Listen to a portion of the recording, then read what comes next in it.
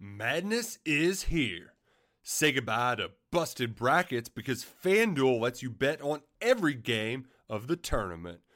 Whether you're betting on a big upset or a one seed, it's time to go dancing on America's #1 sportsbook. Right now, new customers get $200 in bonus bets if your first $5 bet wins on FanDuel. That's $200 to use on point spreads, money lines. You can even pick who's going to win it all. Just visit FanDuel.com/on3 and bet on college hoops until they cut down the nets.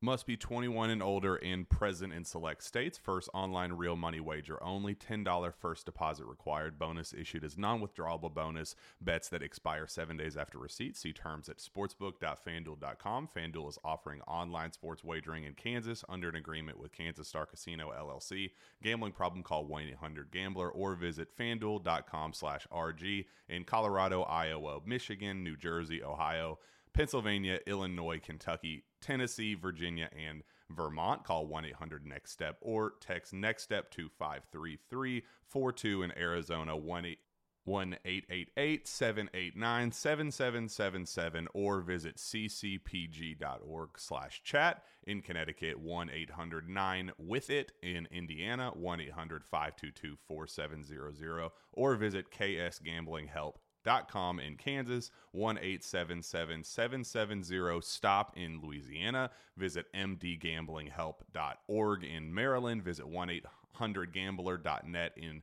West Virginia or call 1-800-522-4700 in Wyoming. Hope is here. Visit gamblinghelplinema.org or call 800-327-5050 for 24/7 support in Massachusetts or call 1-877-8-HOPE NY or text Hope NY in New York.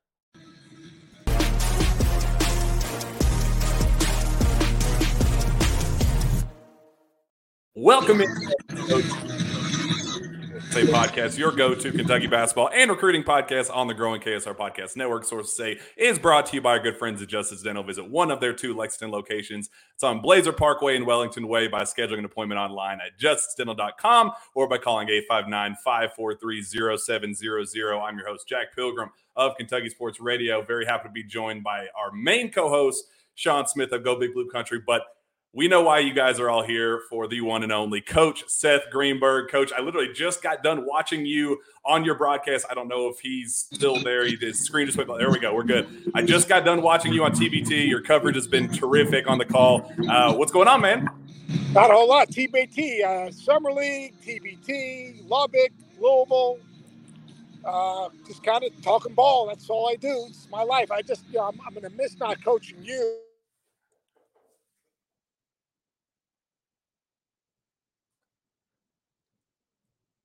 But we got it all going on here in Louisville, Freedom Hall. But life is good. I can't complain. So you won't be coaching fantasy camp this year? Excuse me? You will not be coaching fantasy camp this year? I don't think I'm. No, I don't think I'll be coaching fantasy camp. I got a wedding to go to that weekend, I think. Brutal. Well, I know we don't have a lot of time with you, but of the time we do have, we want to get your thoughts on how the Cats played in Toronto. They go 4-0 in the Global Jam. A lot of good, some bad. I just want to get your thoughts, Coach. What do you think of how the Cats played in the prestigious international event? I thought it was great. They shared the ball. They played hard. They had good spacing. They shot the ball well. I thought that, Trey Mitchell, really, I thought looked terrific in that high post as a passer and a ball mover that got stretched the defense. When you have a big that can do that, then it's going to open up driving lanes for DJ and Reed and Antonio and Rob and all those guys. Obviously, Justin Edwards looked really comfortable in playing in terms of being a positionless, multi-position guy. I thought he was absolutely terrific. I thought defensively they got to get a little bit better, but, for the number of weeks they worked out, to be that unselfish, play with that good of spacing, share the basketball, I thought they were really, really good. We had talked before the event, and you had kind of shared your excitement about the Cats and what you had heard about the team. Do you think they lived up to what you had heard kind of behind the scenes, your expectations, and were there any surprises, any guys that looked better than you were maybe anticipating? Look, I don't overreact like, Big Blue Nation fans. I don't have to do that. I just, look at things on how they really are, not how I want them to be. It is July basketball. They've been together, for 4 or 5, 6 weeks, whatever. They're playing without Agani. They're playing without Bradshaw. Speaking to the coaches, and, they said, I talked to John right before they left, John Welsh, and I talked to Cal. They weren't selfish. They love being in the gym. They're a bunch of gym rats. They have great trust for each other and respect for each other. They were going to keep things simple. The most important thing was to play for each other. And that's what they did. Got a lot of guys good minutes. I thought Reed Sheppard was absolutely terrific. I thought he was terrific. He was terrific on both ends of the floor. He can defend. He's unselfish. I mean, he made one play that kind of accentuated it. I think he got a drive and a dunk in traffic. Kind of inbounded the ball and attacked in transition, and he played from behind, which means chased the ball from behind and got a deflection. That was a terrific play. I thought DJ played really very under control. I thought Antonio looked like he fit right in and showed leadership. I thought Trey showed leadership, which is important. And they're playing with without two guys that are probably going to be, in the rotation. So, I mean, there's not a lot not to like. They made shots. They played with good spacing. They shared the ball. They played hard. They looked like they enjoyed each other. They're not where they need to be for the SEC. But the SEC teams aren't where they need to be for the SEC. I just think Kentucky's funny because it's the only program in America that can have the #1 recruiting class in the country and think the sky is falling. That's why they're the best. Cal went on and on about the importance of having basketball players so he doesn't have to draw up shots in individual plays every time down the floor. From your perspective as a coach, what is the value there, not having to draw up individual plays each time down the floor and just kind of letting your guys go? Tricky players are better than tricky plays. It's real simple. You put your guys in concepts and spacing, and then they can make plays. That's better than any play you can draw up because you can't scout that. Look, you get in league play, unless you put in like some quick hitters, which you need to do, or special situations, which you need to do, they're taking away what you want to do. Anyone that's worth a crap is taking away what you want to do. They're going to try to force you to do something you don't want to do.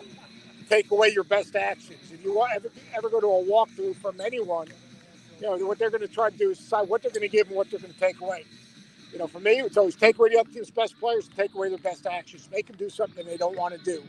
What you can't take away is, guys that can make plays that you can't scout. And that's what these guys can do. They can make plays, but you can't scout, and they are ridiculously unselfish. Coach, you mentioned Antonio Reeves earlier. He's a guy that last year had to move around quite a bit. He had to run some one due to some of the injuries Kentucky had. How much better do you think he could be on this group that he now knows who he is? He can play that shooter role, that scoring role with DJ and Reed and some of these other guys running the one. Yeah, I mean, look, guys are going to create and get him the ball where he's going to play against closeouts. And then he can either knock it down or he can drive it. They're going to play in transition, which is going to be really important. He's a elite shooter. But the other thing you can do is now he's playing with guys that can make plays. When you got 4 or 5 floor gamers on the court, it creates spacing as long as those guys can shoot. See, floor gamers without shot makers doesn't do anything for you. Floor gamers with shot makers, that creates space, and Antonio's going to have a lot of space to play with. Look, he played really well, and he made the right decision. Everyone what's he going to do? Is he going to leave? Is he staying? Is he enrolled? Look, he's on a good team. They're going to be a good basketball team. And I think the bigs are going to end up being really good because they have 3 different bigs. Although Bradshaw and Trey can knock down threes, but the passing of Trey Mitchell and the maturity of Trey, I think, is really, really important. Hey Seth, you have a long relationship with John Welch. What value does he bring to the table as a player developer, as a connector, and as a relationship guy on the staff? Yeah, John was on my staff at Long Beach State. He lives in the gym. He's lost in the game. He loves being in the gym. He loves working out guys. He's got some of that NBA pedigree in terms of understanding not only player development but spacing, and he does a great job of connecting with players. One thing is guys want to get in the gym. The other thing is guys wanting to work once they get in the gym. And he will work beside them. John does a really good job of connecting with guys and getting them to fall in love more with the game. I mean, when they got back, there were guys from Canada, there were guys calling him and saying, Coach, won't get back to the gym. And that's what it's all about. You got to have guys that are fall in love with the game and love the game and want to work and want to get better and just, want to maximize. Some guys talk about wanting to be great players. Some guys go and make the investment. Your investment equals your expectation. And they've got a group of guys this year that their investment's going to be the best individually and collectively they can be. Antonio Reeves was the returning guy, the leader coming back, but Adu Thiero too, Coach. What did you see from him in those 4 games? I'm a big in Toronto? Adu Thiero guy. He's a guy that can get paint touches and make plays. I think he's best at 3 or 4, as a ball handling 3 or 4. He's big enough, strong enough. He rebounds his position. He gives him some versatility defensively. I'm a big Adu Thiero guy. I think that, again, he has a role. Now, he's got to shoot a little more consistently, but he does do a great job of getting in the lane and making plays. And that's another guy that can make a play. And on that note, there were a lot of people that kind of sweat the loss of Chris Livingston. How do you see the way he's kind of fit in? Do you think he could be kind of the replacement guy that I think what fans hoped Chris Livingston could be for Kentucky as a sophomore? Do you think Adu could potentially fill that same role? Yeah, I think some of the point. I think Justin Edwards is going to be that role sometimes as well. Depending, they can play Edwards and Thiero together. Look, Chris Livingston, good for him. He got drafted. He signed a contract, and that's great. But yeah, I think Adu's going to have an impact. Look, he's 100% all bought in. He understands to play to his strengths. He doesn't do a lot he can't do. Last year, asking him to handle the ball that much, I think, was a little hard on him. But in this role where he's going to have guys that can take pressure over, he won't have to do that. I think he'll be really good. Seth, go for it. Last one here, guys. All right, Seth, this team, they ran a lot of dribble drive up there in Toronto. When you talk about the spacing of Trey Mitchell and the guards that can get downhill, does this have the look and feel of a John Calipari team that runs the dribble drive and has a lot of success in it? Yeah, you guys get all caught up in just the dribble drive. It's just really, they're going to have pitchbacks and shallow cuts. They'll run a lot of spread ball screen. They'll run some small ball screen to put the defense in a conundrum. Yeah, dribble drive is basically creating double gaps, getting the paint, moving the defense in rotation. You can do that. You want to call it the dribble drive. It's like, we got ghost screens. We got, boomerangs. We got Spain. You give me everyone has, a different saying. Like Spain is a ball screen and a back screen. North Carolina did that for 400 years, but now it's Spain. Okay, pin down and dribble handoff. All right, people have done that forever. Now it's zoom action. You call it what you want. Play with good spacing, create double gaps, put guys in position to make plays, play off the penetration, move to open areas, advance the ball in transition so you can outnumber the defense. Those are all things that this team will be able to do. Seth, I know you got to go, man. We appreciate you coming on as always. You're crushing the coverage on TBT. We really appreciate you coming on as always. Jack, I'm going to miss not drafting you because I know one thing. You're going to get me at least 6 and 6. Is what it is, man. Appreciate you, Coach. All right, brother. Coach. Awesome stuff there, Sean. I know didn't get a ton of time with Seth. Again, he just literally just got off the call. I was watching the game. He just got off the call with TBT. The game ended. He literally didn't even leave the floor and then joined us on the show. So there is another game coming up at 7. So we knew it was a tight window, but man, we really appreciate him coming on. Plenty of awesome analysis there, Sean. Absolutely. He was good last year on the show, and I know that's a guy you've gotten familiar with over the last couple of years with the fantasy camp, and always a pleasure to speak to Seth. And he's a big Cal guy. Like, we know that he's supported John Calipari all the way through everything Cal's done at Kentucky and other stops, and I thought we got a lot of good information there. And how about him hitting in on some things Kentucky's doing offensively and some of that randomness that Kentucky's been doing, but also some of those wrinkles that we've been discussing that Kentucky could do offensively. And there's a ton of stuff that this team can do, and he hit on some of it there at the end.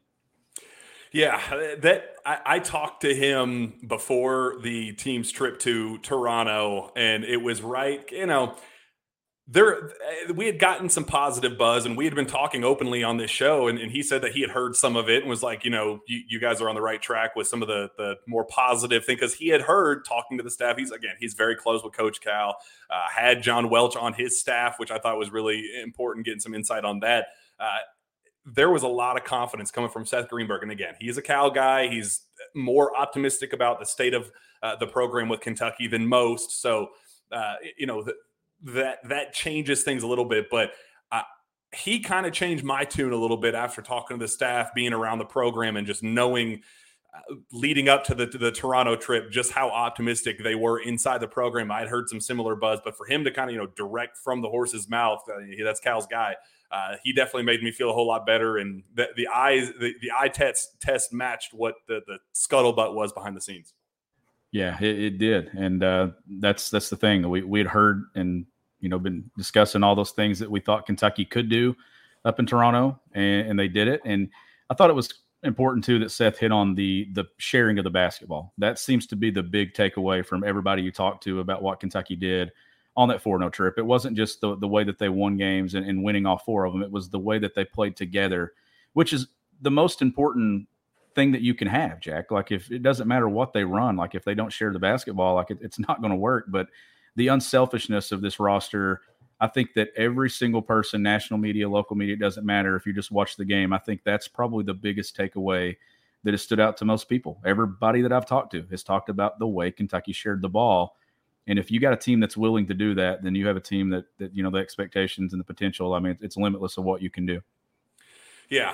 So we wish that we got more time and got more questions and stuff. And I know we had a bunch of people ask questions to Seth, Connor Conbon, who comes on our show often, said, what do you think the floor and ceiling are for this year's team? We might not have gotten like a specific answer to that, but you can tell. I mean, you could tell Seth's confidence and what he thinks about this team. And he was kind of out in front. I remember Michael, part of the reason why I wanted him on the show was Michael Eaves on SportsCenter, UK alum, the journalism department, was on SportsCenter and had Seth Greenberg on the panel with him. And it was kind of right in the midst of Antonio Reeves not knowing what he was going to do, hadn't gotten Trey Mitchell there, is right kind of at that uneasiness period a month or two ago.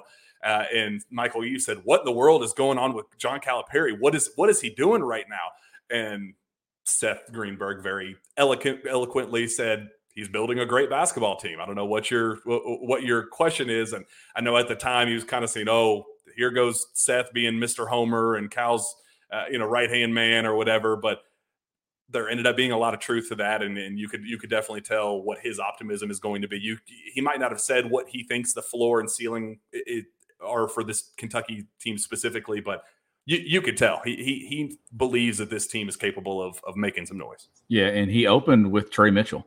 Like, that was one of the first names that came out of his mouth, and talking about the potential in some of the areas that Kentucky used him offensively and the passing of the basketball. And I was going to ask him if we'd had more time, if a guy that had been around college basketball a ton in Trey Mitchell and multiple stops from UMass to Texas to West Virginia, I was going to ask him, was there anything that he saw from him that maybe he hadn't seen out of him at other places? And I think that you're probably seeing a little bit of that, because when you turn on the tape at some of the other schools, you didn't see him being used the exact same way that Kentucky used him on that trip. And I just think that guy adds so much to what Kentucky can do offensively.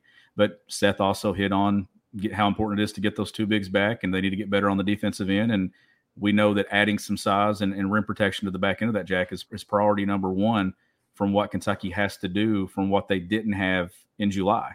Is they got to get something on the back end of that and get some size to this roster. Unfortunately, both of them are hurt at the moment, but we know Kentucky has to get something from that spot to really reach what it wants to do.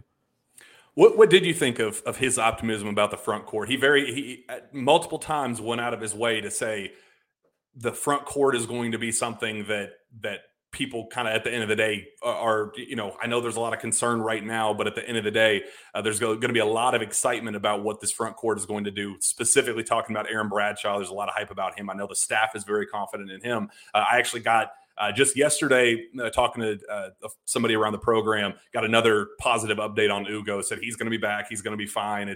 Yes, it sucks that he's hit a little bit of a speed bump, but he's going to be timeline for return is right on track. He's not going to have any ridiculous setbacks or whatever. He's going to be just fine. So what did you make of that optimism about the front court from Seth? I think it makes sense. I think it's encouraging too, and obviously those are probably conversations that he's had with John Calipari and guys on the staff from some things that maybe they saw prior to the injury to Ugo. And then I guess, Jack, the one positive to those two injuries is kind of when they occurred. They occurred, obviously during the summer. You have time to clean it up, you have time to get it taken care of, and then hopefully get both those guys back before you start official practice. That would be the ideal situation. That way they get the entire fall, get all those practices, get the exhibition games, and you go into the season at full strength. But I think the encouraging thing about it is I think Kentucky's backcourt really shined so much that that's what wins you games in March is your guard play. That is something that Kentucky has missed significantly the last couple of years. They had interior play. I mean, Oscar Tshiebwe was a two-time All-American, unanimous player of the year in college basketball, but you've got to have guards that win you national championships and win you games in the NCAA tournament.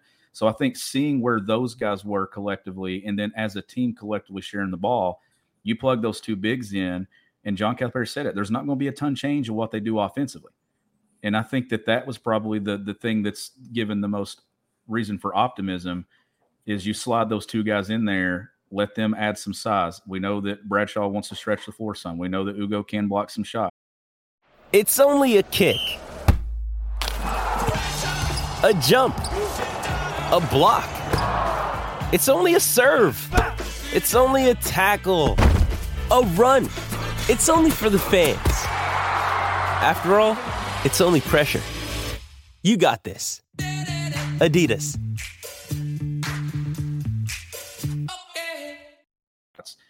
They're a little bit of that's probably the biggest unknown about the roster is that spot because we didn't see it entirely. And we know that every college basketball team has a question mark entering the season. That will be Kentucky's.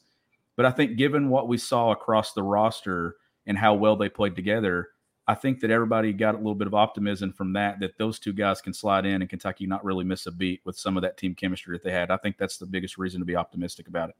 Yeah, I completely agree. And there are a couple of people in the chat. If you have any other questions that you want us to hit on individually, it would kind of serve as a Q&A of sorts if you guys want to turn it into that, since we didn't get a ton of questions for Seth specifically. A couple of people, Terry 324 has brought up Bronny James and his tragic situation earlier today, or Monday, really troubling news and back-to-back years. Vince Iwuchukwu, who was one of my favorite recruits in the cycle last year. He was a 4-star, fringe 5-star McDonald's All-American quality talent who ended up signing with USC. UK flirted a little bit. He went through basically rewind, repeat, identical situation during practice, goes down, cardiac arrest, rush to the hospital, out for a prolonged period, back-to-back years at USC. Just really, just for the people around that program and the medical staff having to experience a near-death experience back-to-back years like that, I just really feel for them especially. And but prayers up to Bronny James. Glad to hear that he's out of the ICU. Glad to see that he's in stable condition. But goodness gracious, man, it's 18-year-olds should not have to be going through what Bronny just did this week and what Vince Iwuchukwu experienced last year. Yeah, absolutely. I mean, no, that was sad news that woke up to this morning and got that early, and definitely quick recovery for him, and hopefully he's going to be okay long term and everything. I know that's I can't imagine LeBron and everything and what that's like going through that moment and everything, but hopefully he's going to be okay and good to go. Talented player, just committed this summer, a lot of upside, and hopefully he's going to be okay. But yeah, anytime you have a situation like that, it's scary. Yeah, absolutely. Let's go on, knock out some of these ad reads. Appreciate all of I know we kind of had to I wanted to get as much talk time out of Seth as we could possibly get, so I didn't get to do the full ad read with Justice Dental, but appreciate all they do. It's a great time to schedule your dental cleaning. Dr. Thompson, Dr. Justice, and their team strive to provide you with good oral health and a comfortable environment. The Justice Dental team looks forward to seeing you soon, and the Sources Say podcast is also brought to you by our friend Andy Ludicky and MyPerfectFranchise.net. Are you ready to leave the corporate rat race for the American dream, looking for a side hustle while working your current job, wanting to diversify, build wealth, and or leave a legacy? Andy can help. Andy is a franchise consultant as well as franchise owner and helps people find franchises that fit their skill sets, financial requirements, time to commit, and more. His services are 100% free, and he is here to help. If you have any questions about business ownership, you can learn more and contact Andy anytime at www.myperfectfranchise.net.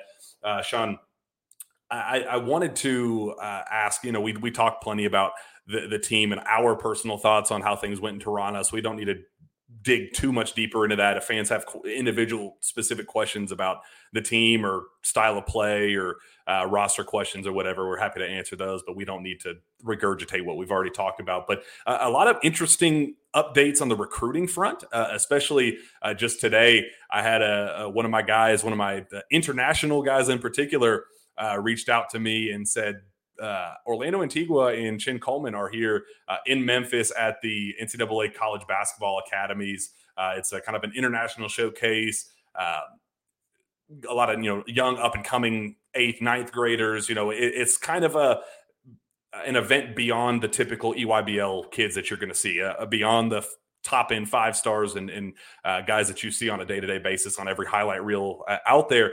One very significant note out of that event in particular, Orlando Antigua and Chin Coleman both courtside for 7'7" 290-pound center Olivier Ryu out of Canada, Montreal kid.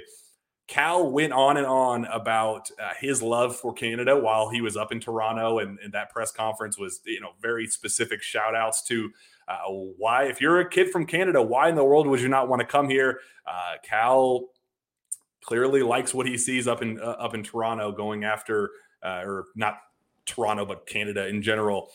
Kentucky at least exploring what Olivier Ryu, who is a Guinness Book of World Record holder for tallest teenager in the world, Sean. That's wild, man. That's a big frame. Certainly fits the billing of rim protector, right? That John Calipari loves when you got a frame like that and all that size. But you mentioned Canada and everything, then John Calipari's kind of recruitment there when he was pitching himself and his program in that country and, in that moment. And you had Shea Gilgeous-Alexander sit courtside for one of your games, one of your guys that, has come to you, from that part of the world and is now, a star in the NBA. And you have him sitting there and speaking about how that changed your program and stuff. Like we know that's a recruiting pitch that John Calipari's thrown out there for the rest of the world to see, and especially that part of the world in Canada and stuff, thinking, why wouldn't you want to come to Kentucky if you're one of the better prospects? But I think it's cool to see Kentucky doing some things differently and kind of getting, involved in that part of recruiting and not just recruiting, the high school game and stuff here and things. I think that's really encouraging to see, because we know that part of the world, when it comes to the modernization, modernizing basketball and the changes in offense and things, we know the international game has played a large part in that, and you see talent from all over the world. So I think it's cool to see Cal and Kentucky kind of doing some things differently. Yeah, and again, I don't think as far as this specific recruit is concerned, I don't think Kentucky's going to go all in. This isn't he's very rough around the edges, 7'7", 290 pounds. He is essentially layups and dunks and block shots. Like there's not a whole lot more to his game as of right now, at least as a basketball player. So I don't anticipate Kentucky just dropping whatever they're doing and making a push for him in the 2024 class. However, Sean, I do think that there is something to be said about Kentucky's newfound interest in the international game. And I do think that is something that John Calipari is very interested in exploring, and something that he has been taking a closer look at. In fact, on the other side of the aisle, as Orlando Antigua and Chin Coleman are in looking at some international prospects in Memphis, there are the third assistant coach, Chuck Martin, right now is in Serbia, looking at some other international talent as well. He is at the 2023 FIBA U18 European Championships out there. Sean, that's not an accident. Cal doesn't just randomly say, hey, brand new assistant coach that we just hired a month ago, stop what you're doing, pack your bags, and go to Serbia after you just got back from Toronto last week. Like there's a method to Cal's madness. There's a reason why Cal would want his, one of his new lead assistants to make his presence felt out in Serbia. There's a method to Cal's madness, and I do think that we will be seeing an uptick in international recruiting for John Calipari, especially. What do you think the value is there, Sean? Why is that so important? I think there's value in making sure that you kind of cover all grounds when it comes to recruiting. Not just here in the United States and things, but covering it more on a whole world basis and looking at what the talent is. And if those guys want to play college basketball and they're going to go elsewhere and play, why don't you look at those international prospects and you look at other parts of the world? You look at Canada, you look at Europe, you look at all those different areas and you kind of see the talent there. And maybe this is a transition that's kind of happening in college basketball, given NIL and everything else that's going on and the shifts. I mean, I think it's really encouraging to see Kentucky doing this and doing it all together today. You get both those, and you've been all over it and stuff on Twitter and putting that out there. I think that's really cool to see them going to work. And like you mentioned, Chuck Martin, that's not random. Like you just sending him and going there. That's a pretty big trip and a pretty big thing for him to do. He's been on the job now for 3 to 4 weeks at Kentucky, and he's already kind of out doing some work and doing some things in parts where Kentucky's not been recruiting and evaluating. So I think it's encouraging to see them hitting those areas of basketball, because you got to look at this thing from a whole world perspective and where the game is trending and where the game is going. And if you can get help and there are talented pieces there that are willing to come play for your program that can help, absolutely look at it, because it just broadens everything that you're trying to do when it comes to filling out your rosters, not just this season, but moving forward in college basketball. And I think you bring up a good point just from a fundamental standpoint, the European game, just how fundamentally sound they are and the high basketball IQs. And, these guys have been playing professionally since they were 11 years old. Like this is their entire lives. So Cal has been, like, you remember 4 or 5 years ago, I don't even remember how long it's been since then, but you remember when Cal had a whole spiel at a press conference talking about how he wants to bring in a Chinese basketball player. Like he said that there was a fan that reached out to him and said, hey, I'd love for somebody that looks like me to play for the University of Kentucky. And he was like, I think that'd be an awesome thing to go find that, Chinese basketball player that would be a perfect fit at Kentucky, style of play, whatever. This is something that I don't think is brand new to Cal from an ideal perspective. Like I think he has wanted to pursue this in the past, and they've gone overseas to different events and different FIBA events. A lot of times when Team USA is participating in different recruiting events that coaches are able to attend in person, they're always, Cal and his staff are always in attendance. But for them to go all in on the international pool of talent that is so deep and such an unexplored, waters, like it makes so much sense. There's a reason why UCLA, and we'll talk about, I know there's a lot of talk about it, Daimara and if that's a player that Kentucky's interested in and, hit the dynamic with UCLA, but UCLA really dug into their roots there, and Arizona recently and a couple different colleges have kind of seen that is a pool of talent that really has not been hit on often. And it makes way too much sense for Kentucky being Kentucky, John Calipari being John Calipari, to, with the clear appeal that is this program and this head coach, to not hit on that deeper. I think that this is, again, not a secret. And I think we're going to start seeing some real movement, maybe even sooner rather than later, about what Kentucky could be doing on that front. And it's like, how much, is Kentucky basketball watched around the world, and how popular is it? And if you remember early on in Cal's time here, when John Wall got his popularity and stuff, and you saw the John Wall dance, I mean, you saw it all over the place. I mean, it wasn't just, here in Kentucky or the United States. Like, there was a popularity that came to Eyes on Kentucky basketball. But I think that it just makes a ton of sense as a program to kind of add to your pool of recruiting.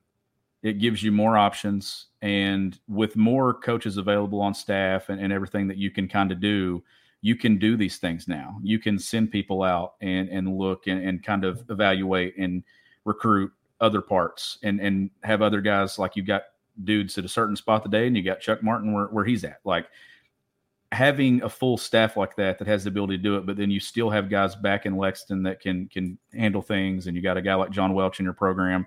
It just adds to kind of what you can do. And I think that you're seeing Kentucky and John Calipari maybe cover some of this ground that we've talked about the last couple of years, that maybe they were slacking in certain areas, and maybe too many guys trying to do too many things. I think you're seeing it kind of delegated and stuff now to where the staff is maybe on the same page and getting out there and hitting some different areas. And I think it's an encouraging thing to see Kentucky, kind of looking at that and looking at the potential of what that could be coming, not just for what they're trying to do. We still get caught up in this. Will Kentucky add anything to this current roster, which still remains to be seen? Should get answered pretty soon if they're going to. But for future recruiting classes moving forward, I think this is a kind of a big statement today that you're seeing them do this. Look, talking to people around the program over the last year plus who they have sat courtside for every Trey Johnson game, every Boogie Flan game, every Carter Knox game. You go down the list of these 2024s and they like a lot of them, but they don't love very many of them.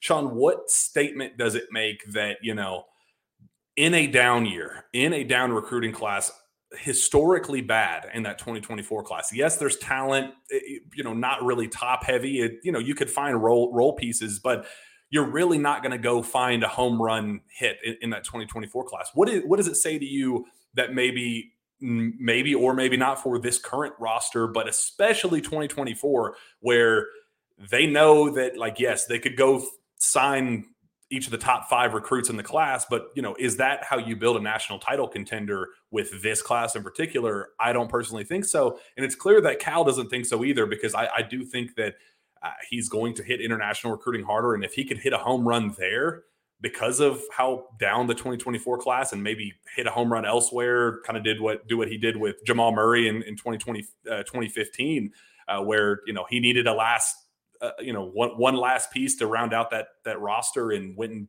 internationally and found Jamal Murray.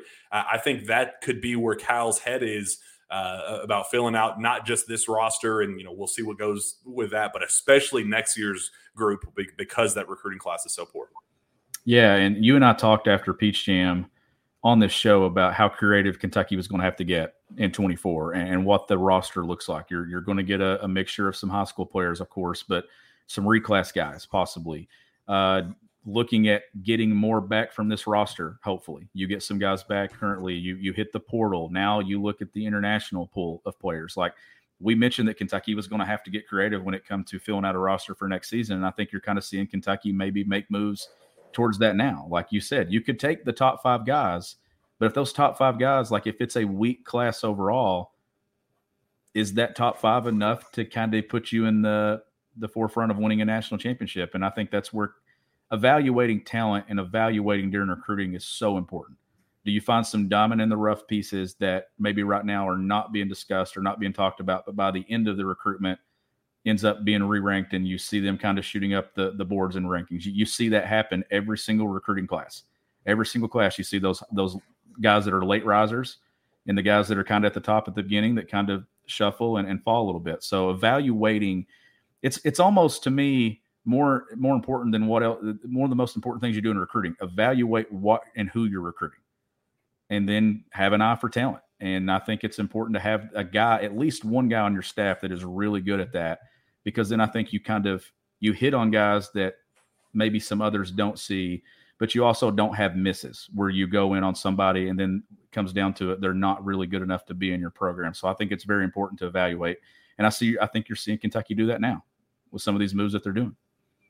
Yeah, I completely agree. And you don't have to get 5 European players. Like you don't have to completely replace what you're doing in 2024. Or, if you can build a class, Sean, with Billy Richmond, Carter Knox, Jaden Quaintance, and, insert elite up and coming European big or, elite point guard or whatever, if that can be the core group of your recruiting class and kind of pick and choose from there with Somto back and, whatever, if you can get Reed Shepherd back, if you can get Jordan Burks and, maybe another year out of Ugo, and like you can build a contending roster that way. You don't have to go swing for the fences with, quality or quantity overseas. But if you can hit a home run with one guy or maybe even two, like I think that's where you could see a lot of value. And Sean, I completely agree. I think the value there is evaluation. Like evaluation, I don't think has been a strong suit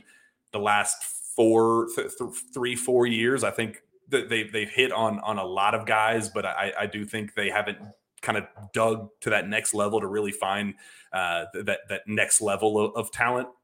And I do think that we've seen an uptick with this recruiting class. I think they did a really job of finding guys that could work well together. But I do think that they're really trying to dig deeper and get to the bottom of this 2024 class and kind of make something out of nothing, if you will. Yeah, and we know that they'll be active in the portal a year from now. I actually expect them to be a little bit more active next spring than what they were this year and things. And two, I mean, they've added total, one guy from the portal. They added Reeves a year ago. Then they added, obviously, Trey Mitchell this year that fell into their lap there late. But I think you're always going to see them maybe take at least one portal guy. But maybe with this class, they may have to take one or two more. And then, it all depends on the turnover from this team. Like, if this team makes a run and gets to a Final Four, it's probably going to have quite a few guys get drafted and stuff. And then you're going to have first-round picks. And that's the good. That's when Kentucky basketball was doing things like winning national championships, going to Final Fours, getting a lot of guys drafted, and then boom, you're replacing them with more elite talent.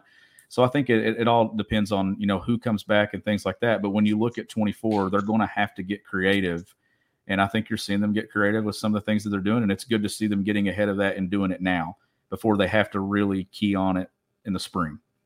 You're laughing and smiling again. So Athir Kader in our chat is like the biggest breath of fresh air on the planet, man. He's just so happy constantly, and I just love that guy so much. I love my KSR show, especially with Jack and Sean, and enjoying my cigar. LOL. Like, dude's just smoking a cigar and watching us on a Tuesday afternoon, man. Like, I think life's good.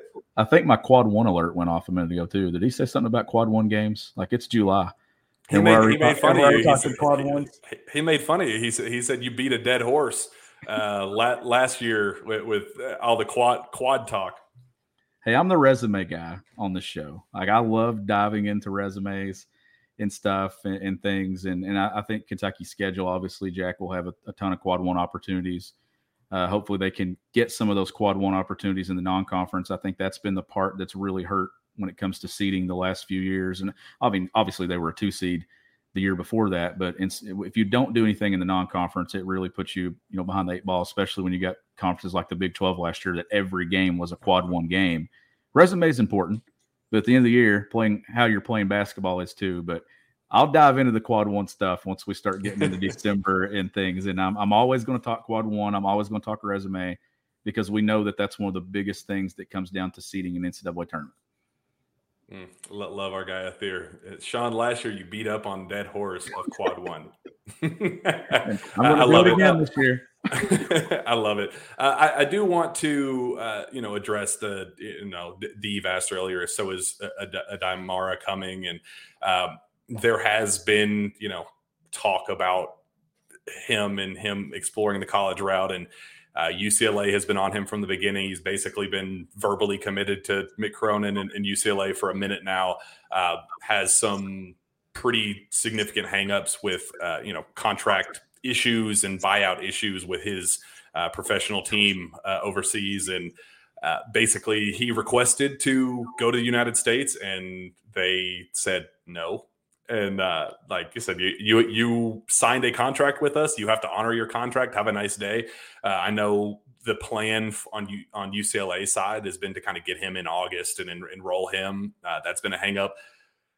I will say Kentucky did kick the tires there. John Calipari does like him quite a bit, but I think on Kentucky's side, there's a lot of skepticism. Again, this kid has been basically all but committed to UCLA for a long, the better part of a year, basically. Mick Cronin could not have recruited him any better or harder. And he's still not publicly committed. He's still not completely, T's crossed, I's dotted. Like there's the fact that we're still late July and there's still so many hangups and stuff. Like I think there's just a lot of pessimism about whether or not he'll actually be eligible at the collegiate level. And I think that is part of the reason why Kentucky just hasn't gone all in on him. So I do not envision that being, barring a major breakthrough on that side. And again, this is a lottery talent for next year. So there's a clear reason why John Calipari likes him. But I just would not envision that being a path that Cal is going to go down, just in the risk of, why go through all that effort and have him not be eligible at Kentucky. So I do think if he is able to play college basketball, I think he'll be at UCLA. I think that's what they've been trying to make happen for the better part several months now. But just, again, when you are signed to a contract with a professional team and he has a buyout, I think I saw it's like 750,000 euros or something. Like there's a lot more on the table than just, hey, do you want to come play for us? There's snags on his contract overseas, and there's also snags about getting him eligible at the collegiate level. So I do not envision that happening. But Sean, that doesn't mean that Cal's not going to get creative. That doesn't mean that Cal likes what this team is. There's a lot of optimism about Ugo coming back and Aaron Bradshaw being on pace to play, and both of them being ready for the start of the regular season. But if there's a reason why Cal said it depends on what happens in August. We'll see what happens. Like I do think that Cal is always looking to improve his roster, and if there's a chance to turn a great team into a slam dunk home run title contender, I think he's going to do that, and he's going to make that push. So we'll see. Let's just say the next couple of weeks are going to be very interesting to see how quickly things come together on some things, and if they continue to be confident about where things stand with Ugo and Aaron Bradshaw, Cal just might say, you know what, let's roll the balls out and let's play. Like, let's hoop. Like, this is a team Cal's clearly confident in, but it's one of those like icing on the cake deals. Cal really likes this group, but if there is maybe one more additional piece that could take it to the next level, then I think Cal understands that might be a path he has to look at. Yeah. And he mentioned, August prior to like 2 weeks before the trip to Toronto. So there was something intentional about August that he expects kind of to take place throughout college basketball with grad transfers to the portal and things like that. And we'll see what Kentucky decides to do. But we knew going into Toronto, the biggest takeaway was going to be, okay, where are we now and what do we need to do to get where we want to go when it matters? So if they saw something there that they think that they need to add and change, then that's kind of where that was their evaluation period of this roster before they really see it. And that's the benefit of having a trip like that, is you get to see where you're at. Unfortunately, you didn't get to see where you were at full strength. So maybe that's their evaluation. Maybe they think, okay, we need to add something here in the front court just in case one of these guys has a setback or they're not ready to go. Introducing Royal Caribbean's newest ship, Icon of the Seas, the ultimate family vacation. The ultimate 6 slides, 8 neighborhoods, 0 compromise vacation. The ultimate never done that, can't wait to do it vacation. The ultimate chillin' by a different pool every day of the week vacation. This is the Icon of vacations. Icon of the Seas, arriving in 2024. Book today. Come seek the Royal Caribbean. Ships Registry, Bahamas. When the season starts. Been trying to go through the comments here and making sure we're not missing anything. I don't know if you can see them on your end or what, but I do want to clear up what I was talking about with portal, because somebody mentioned, Oscar Reed Travis and Kellen Grady.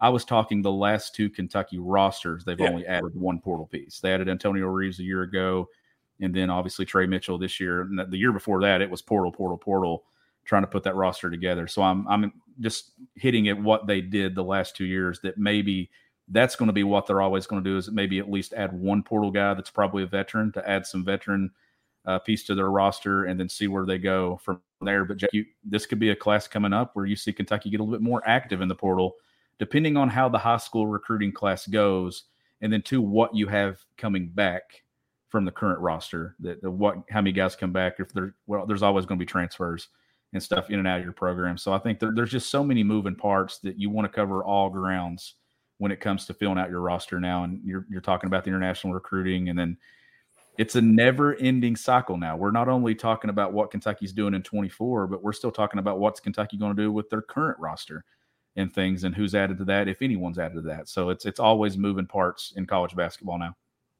Yeah, absolutely. Nick McCardell, our guy, asked, what are your guys' thoughts on Brad Calipari joining the Vanderbilt staff? Didn't we all think Stackhouse hated Cal?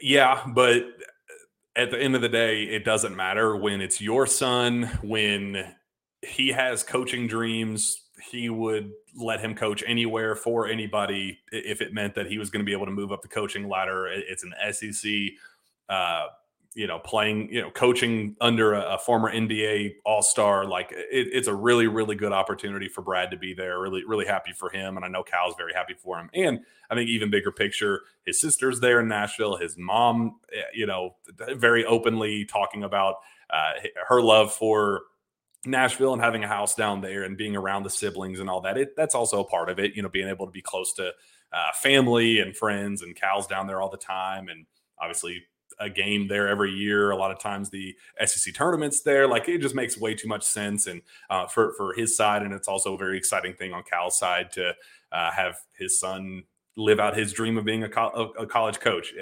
Sean, I know if you had a kid on the way and he had dreams of coaching at Louisville or coaching at Duke or coaching at, you'd say, wherever you want to go, kid, playing somewhere, whatever. I mean, when kids have dreams and they want to go move up the ladder, sometimes it takes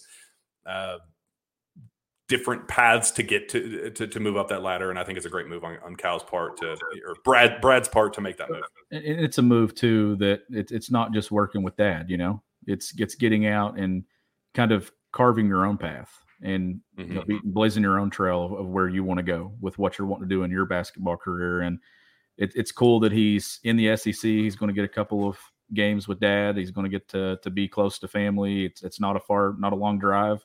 He'll probably see them a lot more than he had over the last 12 months, but it was cool to see him there with Kentucky too, in Toronto, right before that job gets announced and stuff. But yeah, when it comes down to it, it's all about Brad's on his own path. And, Cal talks about that with this program when it comes to players. Well, it's the same thing with Brad and what he's doing in his coaching career. Does it eventually lead to, if Cal's here long enough, does it eventually lead to Brad doing something with Kentucky? Who knows? But it's cool to see that. That's something Brad made that decision to do this with his life a long time ago, back in high school when he went, prep. He wanted to play and then come to Kentucky and played 3 years. And then he went to, Detroit. He wanted to go and get some basketball under his belt, but it's all been about coaching the game and following in those footsteps and doing his own thing. And I think it's really cool to see. And it's going to create some cool storylines in both those games and really fun interviews, leading up to those.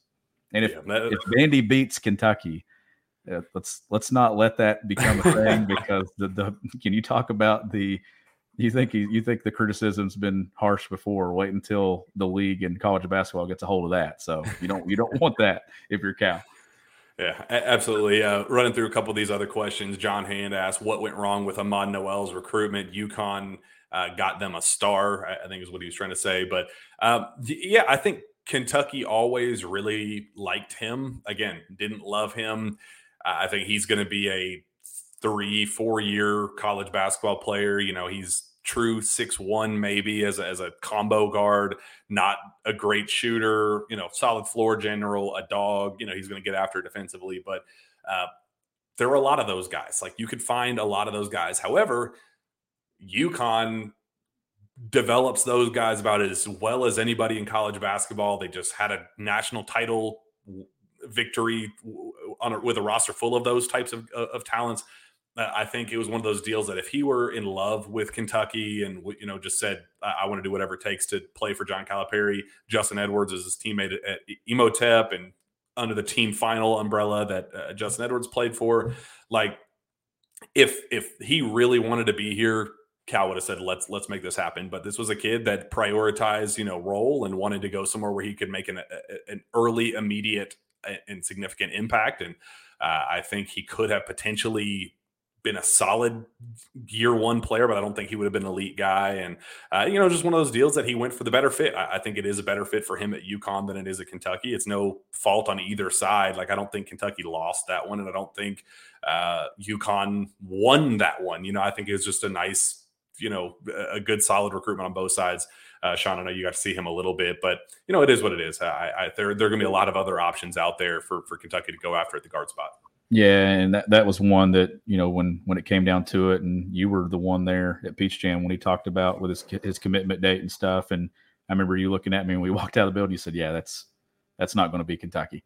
And you knew it kind of from that point. But no, I mean, what Hurley's doing at UConn, winning a national championship, he's one of the coolest guys in the gym. Every time he walks in, that's a national championship coach. It does a lot for you, and it's an appealing place to go play now. And interested to see if that's a team Kentucky gets matched up with at some point here in the near future in some capacity. Used to play, I know in the early days of John Calipari at Kentucky, they played in the NCAA tournament a couple of times, but then they played in the regular season. They played in Maui one year. So that would be a team that I'd like to see Kentucky get on the schedule and play here in the near future. Would be UConn, because I don't think they're going anywhere. I think they're going to be right there and be a contender year in and year out, and back to what UConn basketball had been. Spencer Smith says, percentage chance you think we add someone in August below or above 50%. I really don't like doing percentages, because then it goes on a message board. 50% chance that Kentucky that's not the case. Like, I think it's something that Cal is open to. I think that if the right fit presents itself, I think that it's no question. Like, there's a reason why Cal, after seeing this team right before the trip to Toronto, seeing this team the entire offseason, seeing how they work together, and after seeing Trey Mitchell on campus and seeing the overall fit with Ugo still healthy, there's a reason why Cal went out of his way to say it depends on how things shake out in August. We'll see. I heard from somewhere else within the program, they said the plan as of right now is to keep things intact as is.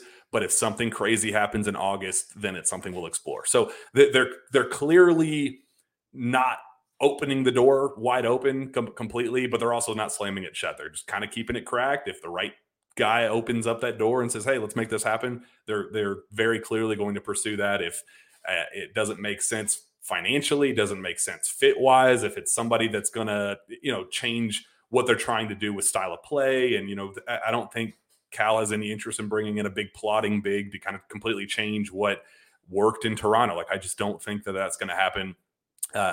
It just depends on the fit. I don't want to put a percentage chance on it, but the door is not closed. Well, let's just put it that way. Yeah. And that's the smart approach.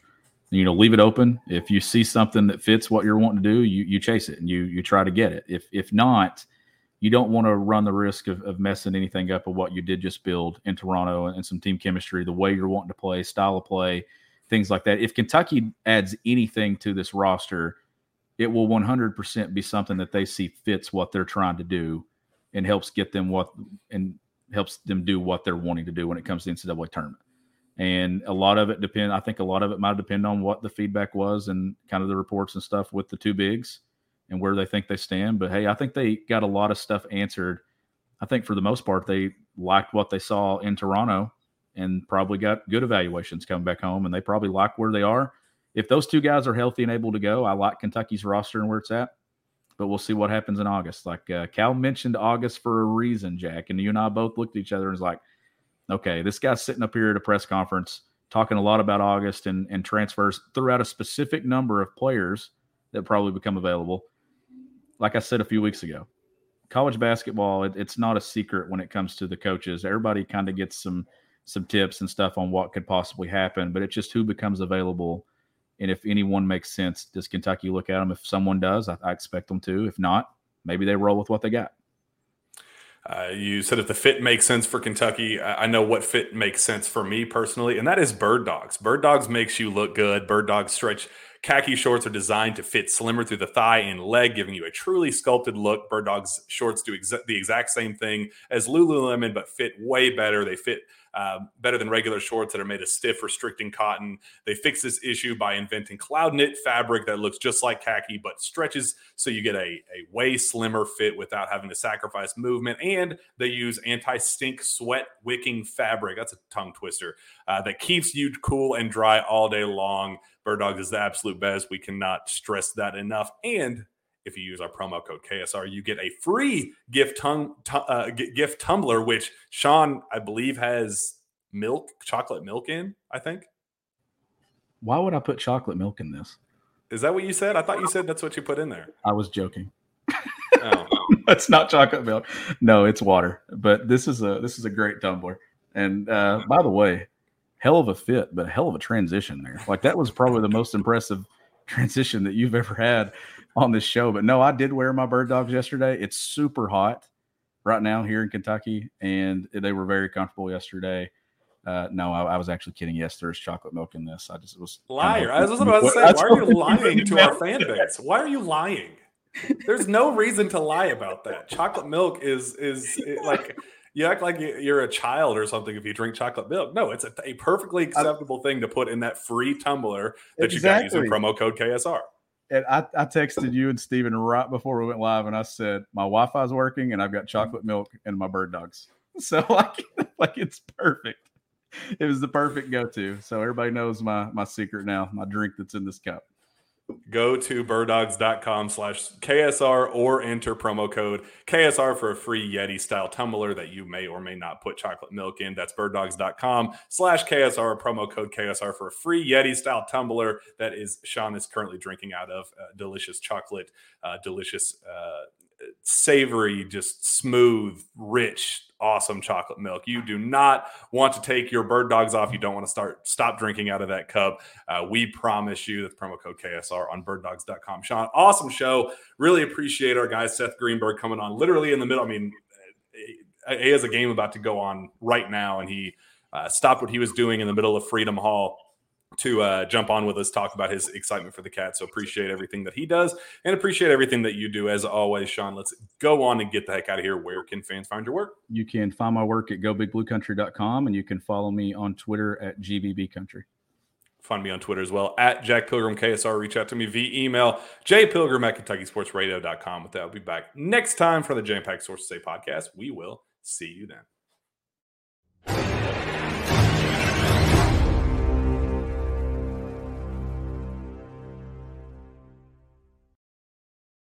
Madness is here. Say goodbye to busted brackets because FanDuel lets you bet on every game of the tournament. Whether you're betting on a big upset or a one seed, it's time to go dancing on America's #1 sportsbook. Right now, new customers get $200 in bonus bets if your first $5 bet wins on FanDuel. That's $200 to use on point spreads, money lines. You can even pick who's going to win it all. Just visit FanDuel.com/on3 and bet on college hoops until they cut down the nets. Must be 21 and older and present in select states. First online real money wager only. $10 first deposit required. Bonus issued as non-withdrawable bonus. Bets that expire 7 days after receipt. See terms at sportsbook.fanduel.com. FanDuel is offering online sports wagering in Kansas under an agreement with Kansas Star Casino LLC. Gambling problem? Call 1-800-GAMBLER or visit fanduel.com/RG in Colorado, Iowa, Michigan, New Jersey, Ohio, Pennsylvania, Illinois, Kentucky, Tennessee, Virginia, and Vermont. Call 1-800-NEXT-STEP or text NEXT-STEP to 53342. In Arizona, 1-888-789-7777 or visit ccpg.org/chat. In Connecticut, 1-800-9-WITH-IT. In Indiana, 1-800-522-4700 or visit ksgamblinghelp.com. In Kansas, 1-877-770-STOP. In Louisiana, visit mdgamblinghelp.org. In Maryland, visit 1-800-gambler.net. In